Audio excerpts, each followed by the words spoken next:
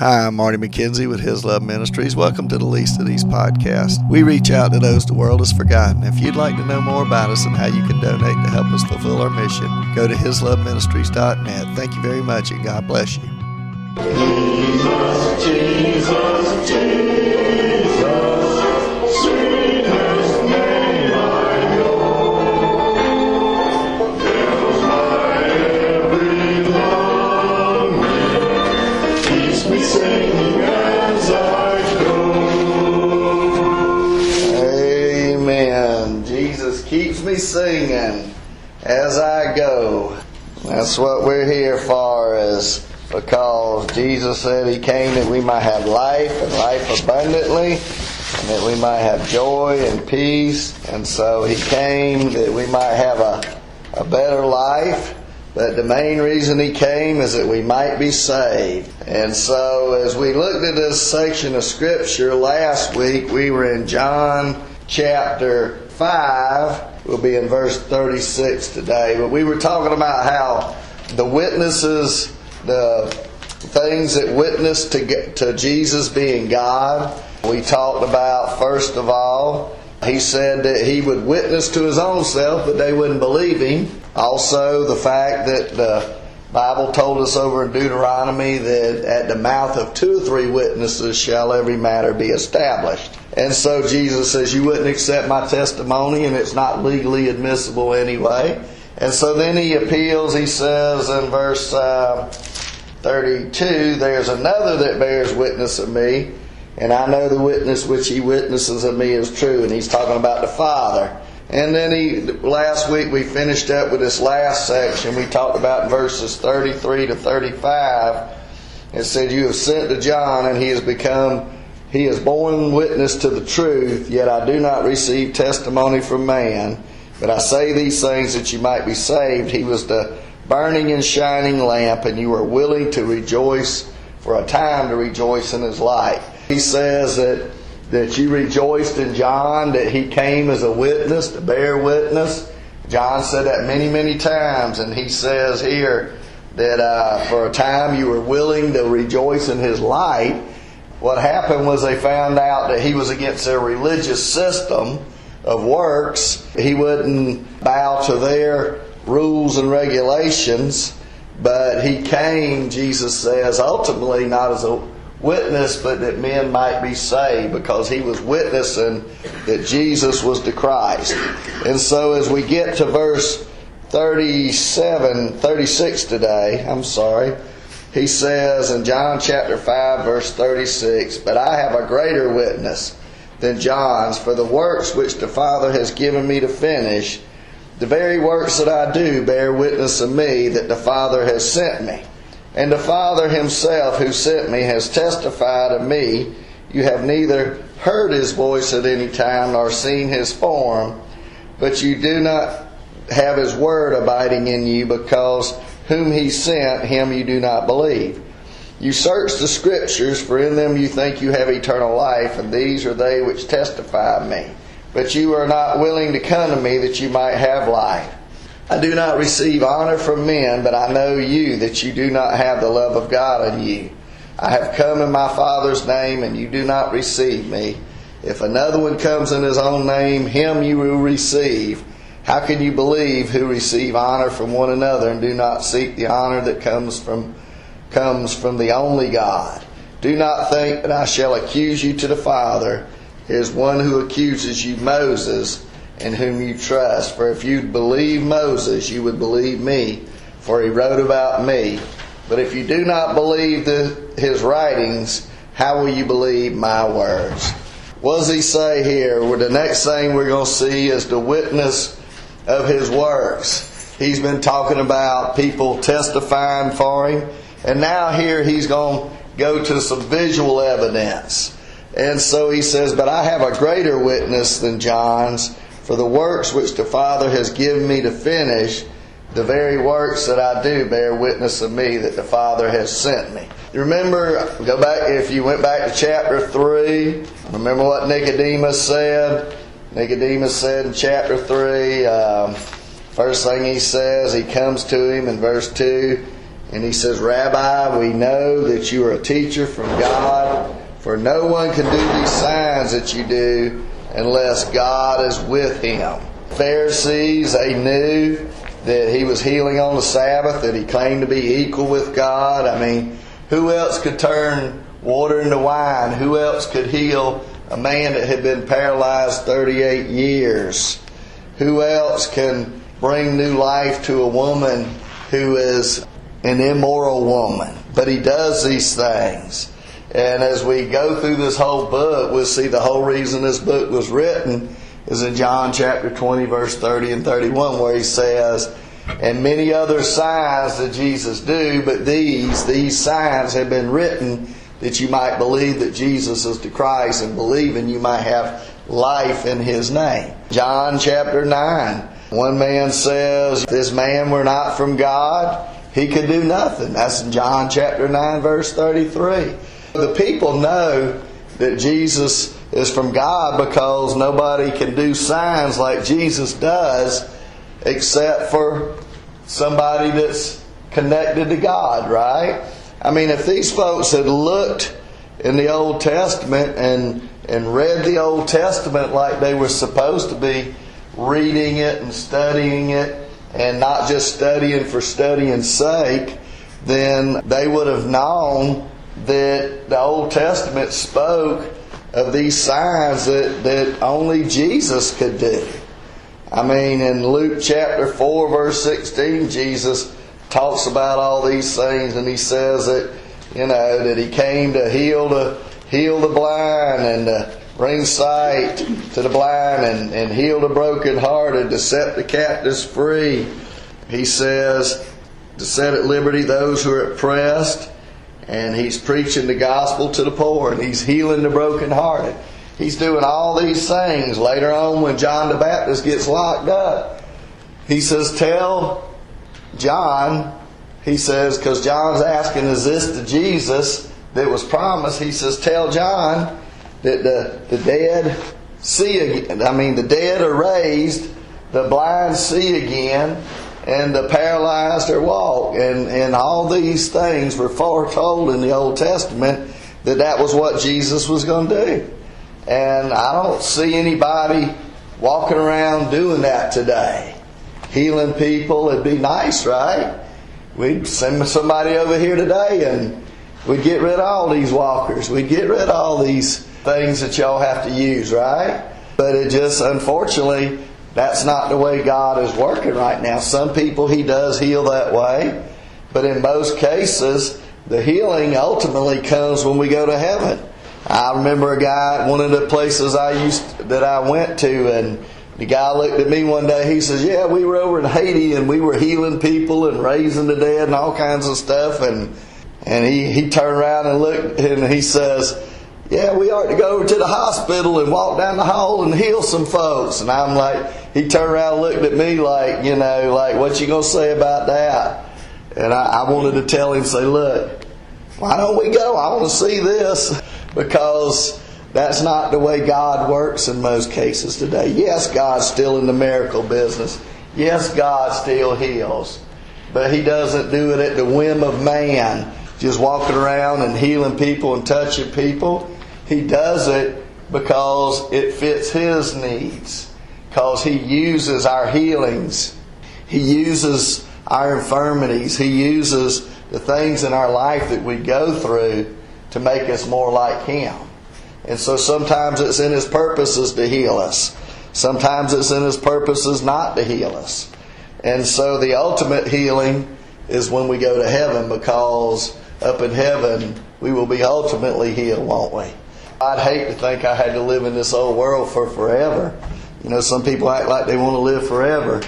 And it's nice to live in this world. But it's going to be so much better if we make it to heaven. For those that have trusted Christ, when we go to heaven, it's going to be so much better than down here, right? I hope you're looking forward to heaven. We might not be saying, well, I'm ready to go right now today. But if He comes, we need to be ready. But see, the works that Jesus did, they witnessed to Him. Because nobody else could do the miracles that Jesus did. He took water He skipped the grapes. He skipped the grapevine. He skipped the whole process, and he took water and turned it into wine. Now, I got a few grape bushes out in my backyard. I've been trying to get some grapes grow on them for a few years. I think they didn't have enough fertilizer, didn't have enough sun, and needed to mature a little bit more. I had a few this year. It takes planting the bush. It takes growing the bush. It takes fertilizer. It takes sun. It takes time, right? And then you get a grape. And then, if you're going to make wine out of it, it takes more time. Jesus just skipped every bit of that, and He was saying He was the God over creation, because He was the God over time. He just skipped every bit of that. He heals the man who has been sick 38 years. He's God over time. He just heals him totally and completely. Doesn't matter how long we've been sick. Doesn't matter what's going on. He heals him completely and totally. The man doesn't even have to have physical therapy. He just gets up off his feet and he immediately walks. He heals the nobleman's son. He shows that He's God over distance, because this young man that is sick is about 15 miles away. And the man says, "My son's sick." And Jesus says, "Go, your son lives." And 15 miles away, this boy is healed totally and completely. And he goes home, and his servants meet him on the way, and they say, "Your son, he lives, he's well." And he asks, "What time did he get well?" And he says, "Such and such an hour." And he knew that that was the moment that Jesus spoke the word. And so what happens? Later on, we're eventually going to see the fact that they can't stop Jesus from doing His works, and they don't want Him to be from God. The Pharisee leaders don't. And they don't want Him to be from God, because that messes up their whole religious system. Remember the whole book of John. What Jesus is doing is He's destroying their religious system. Today we have churches. We've had churches since the beginning of time that they glorify man. They glorify us. Because anytime we say that we can do something to get to heaven, we're taking God out of the picture. God says that there's none righteous, no, not one. We've all sinned and come short of the glory of God. He says that none can come to the Father unless the Father draws him. He says that Jesus is the way, the truth, and the life. There's only one way to heaven. You can't work your way in it. You can't pay your way in it. You can't get baptized in it. You can't take communion into it. You can't join a church and get into it. But you have to be like a little child, Jesus said, to humbly say, "God, I can't do it on my own. Please forgive me. Please save me." I mean, a child is helpless, right? I mean, there's certain things that a child can't do, and so you have to help them. And Jesus says we need to be like that little child, humble, realizing, man, I can't make it to heaven on my own, but I need to ask Him to forgive me. Ask Him to save me. Ask Him to change me. Because the only way I'm going to make it to heaven is if I trust Jesus. His works are done that we might believe that He is the Christ. And His works testify of Him. Then if you want to look at verse 37, he says, "And the Father Himself who sent me has testified of me. You have neither heard His voice at any time, nor seen His form. But you do not have His word abiding in you, because whom He sent, Him you do not believe." So he says here, verse 37, "The Father Himself who sent me has testified of me." Now we don't know exactly when He's talking about, but all through the Old Testament, you look all the way through the Old Testament, you can go all the way back to Genesis chapter 3, verse 15, and it says, "And I will put enmity between you and the woman, and between your seed and her seed." Her seed is capitalized. "He shall bruise your head," that he is capitalized, "and you shall bruise his heel." That is the first good news right after the fall. God the Father tells Adam and Eve, He says that Jesus is going to come. The seed of the woman, the virgin woman, that we're fixing to celebrate the birth of Jesus in the next month at Christmas. And Jesus is coming. He was born of a virgin. God came down and He put Jesus in the womb of a woman. And she was a virgin. And she bore a child. And that child grew up to be the sinless Savior of the world. That's what the Bible says.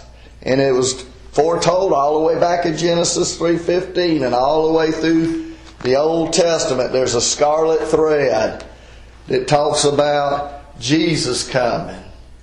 Talks about, I read in the Psalms a couple of days ago, says something about, can you tell me about the Father and what is His Son's name?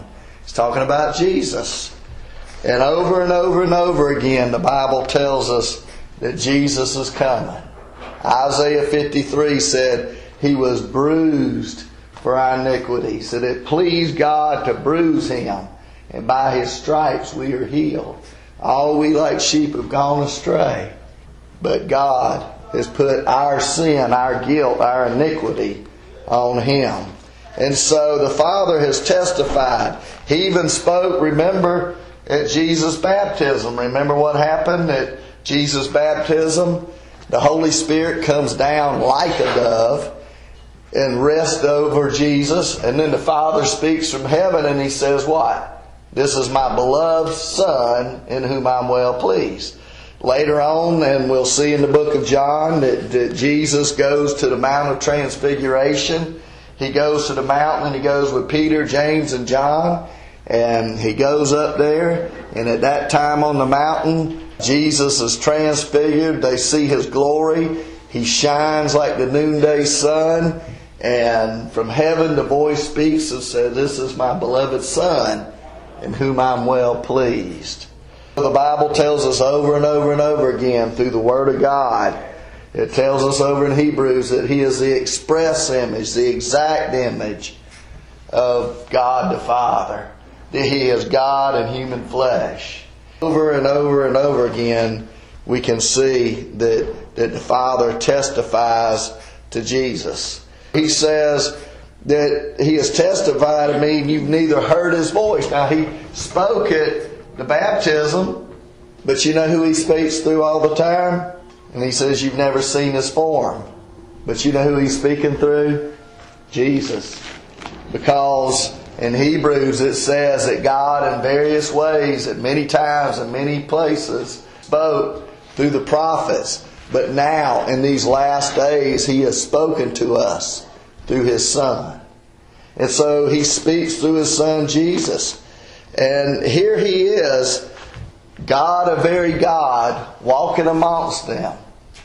They don't believe He's God. They won't hear what He has to say.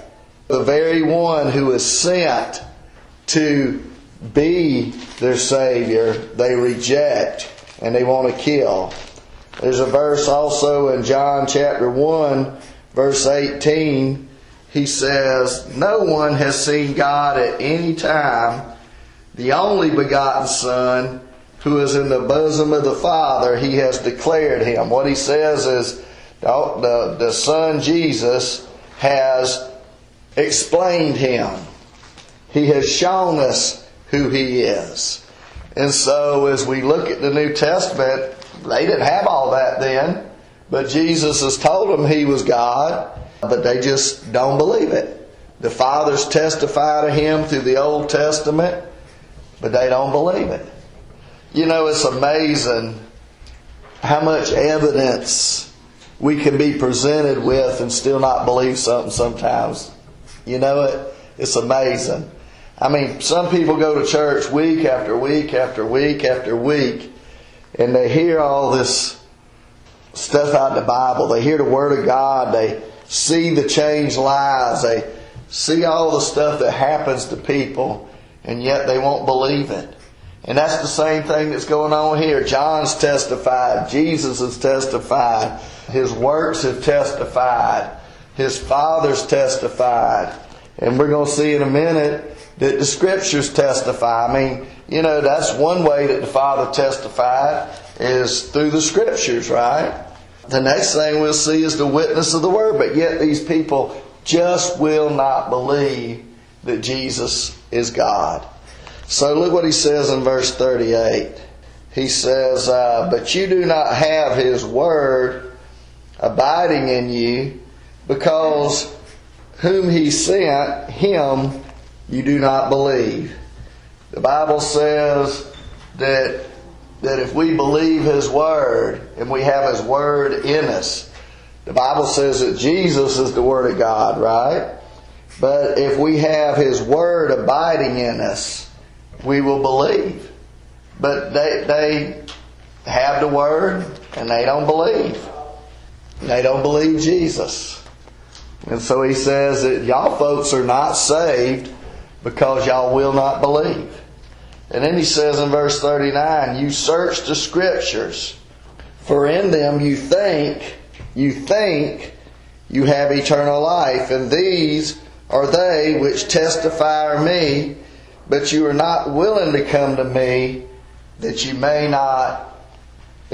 have life. So he says you search the Scriptures. And what that meant was that they diligently scrutinized. These folks, remember what I told you about the Pharisees? They memorized the first 5 books of the Bible. We're talking about Genesis, Exodus, Leviticus, Numbers, Deuteronomy. We're talking about that much of the Bible they memorized. And yet, they would count the characters on the page. They knew exactly how many characters were on each scroll, each page of the scroll. But you know what? They didn't believe what they read. Have you ever seen anybody that got so involved in what they were doing that they kind of forgot the whole reason they were doing it? You know what I mean? They worked for a group trying to help kids, and maybe they spend so much time working at the place that guess what they do?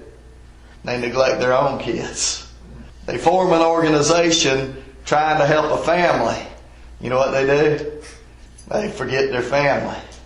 It's amazing. We can get so caught up in the ins and outs of our life that we forget the reason we're here.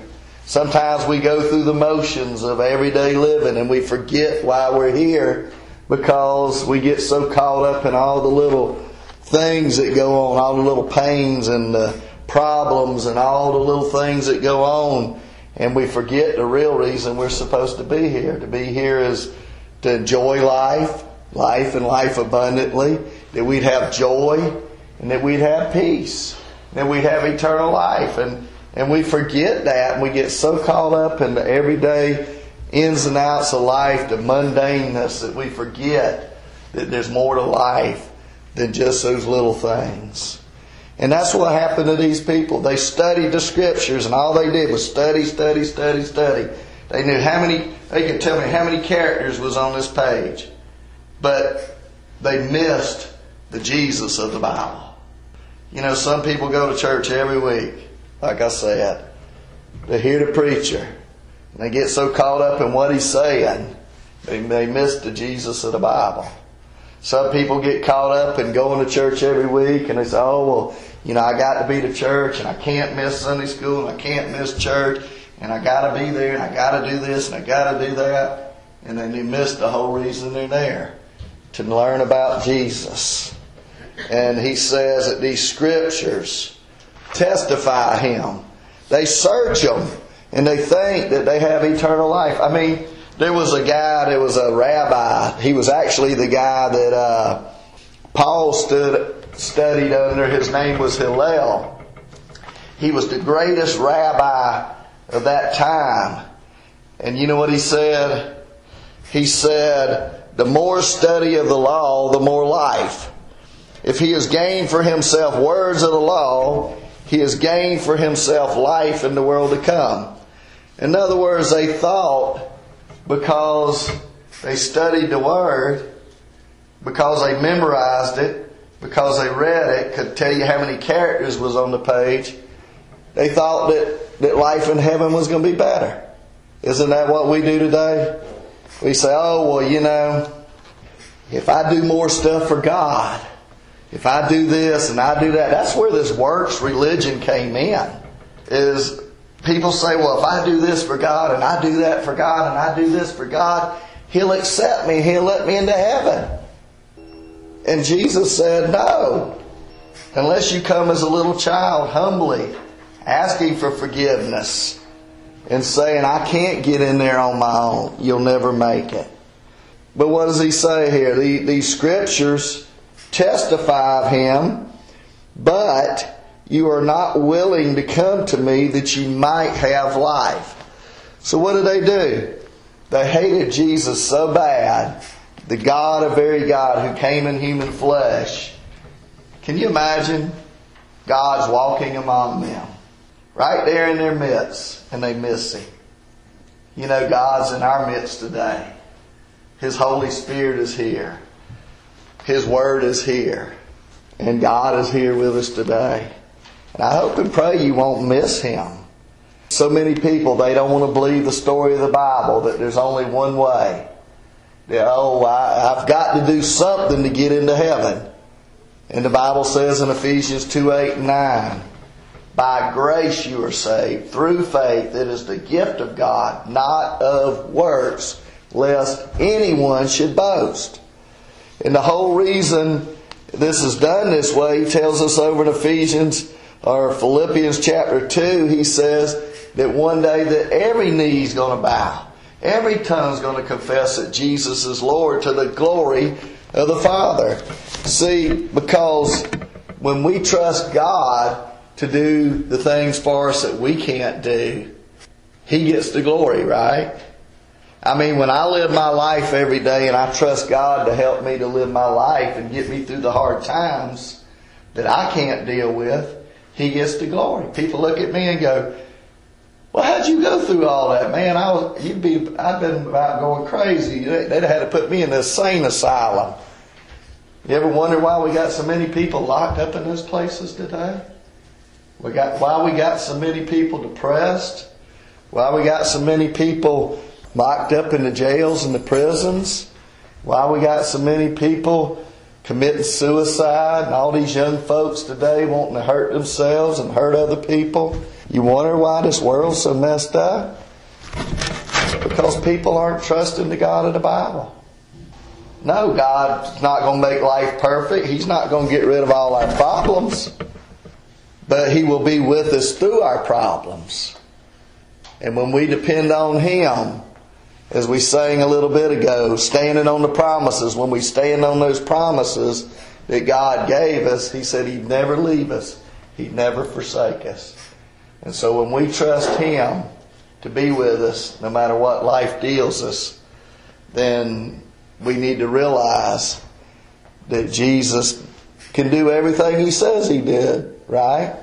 And He says in Philippians 4:13, Paul said, I can do all things through Christ who strengthens me. No, life's not perfect. Life's hard. Life's tough. But when we trust Jesus, we not only get heaven, but we also can have joy and peace and abundant life while we're here. And I hope and pray that today you're trusting in Jesus. Because He said here that they are not willing to believe. And they wasn't willing to come to Him. And a lot of times people just don't believe that message because they think there's something we can do to get in there, to earn it, to deserve it, to pay for it. But as the old song says, Jesus paid it all. All to Him I owe. Sin had left a crimson stain, but He washes me white as snow. Well, let's have a word of prayer today. And then we'll sing number 18, Count Your Blessings. Father, we love You today. We thank You. And we praise You for what You've done in our lives. We ask today that You would work in our lives. That if there's somebody here that doesn't know You, Lord, I pray that You would help them to trust You today. Because You said none could come unless the Father draws them. And You also said that these folks were not willing to come. But if they would be willing, you said, whoever comes, I will in no ways cast out. So, Father, draw all men unto you today, and women. Draw them today, Lord, if there's one that doesn't know you. And forgive them and save them today. In Jesus' name, amen. Sing number 18. Count your many blessings. Name them one by one. Count your many blessings. See what God has done.